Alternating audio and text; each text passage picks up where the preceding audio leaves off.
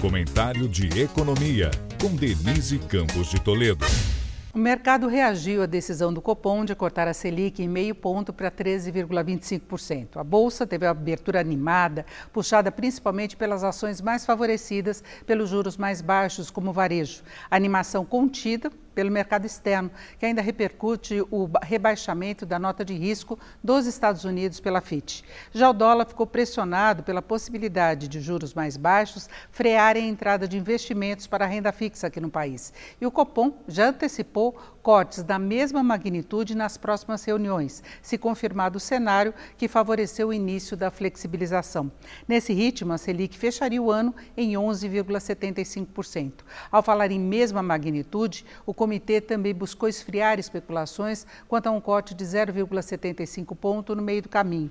Mas, a depender da inflação e do avanço de medidas fiscais, inclusive a aprovação do arcabouço, esse corte não é tão descartado assim. Em termos de crédito, começam a ser anunciadas reduções pontuais de taxas. A Caixa e o Banco do Brasil já cortaram em algumas linhas, como consignado.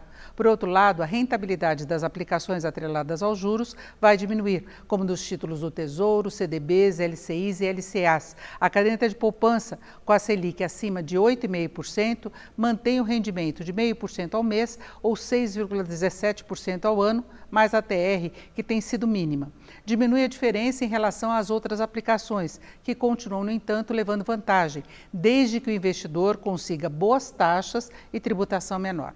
As pós-fixadas vão acompanhar a evolução da Selic. Nas pré-fixadas, um ganho maior vai depender do quanto superarem a queda prevista da Selic. A expectativa é que a taxa básica siga em queda até atingir o nível considerado neutro, em que não tenha de conter a atividade e o consumo para garantir a inflação perto da meta, que será de 3% a partir do ano que vem.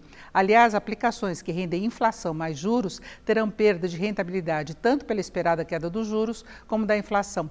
Por isso, o corte da Selic aumenta a atratividade da Bolsa e de outros ativos. Mas é um cenário que melhora as perspectivas para a economia, com o aumento do poder de compra, das condições de acerto das dívidas, da demanda, dos resultados das empresas, com reflexos nos investimentos e contratações. Denise Campos de Toledo para o podcast do Jornal da Gazeta.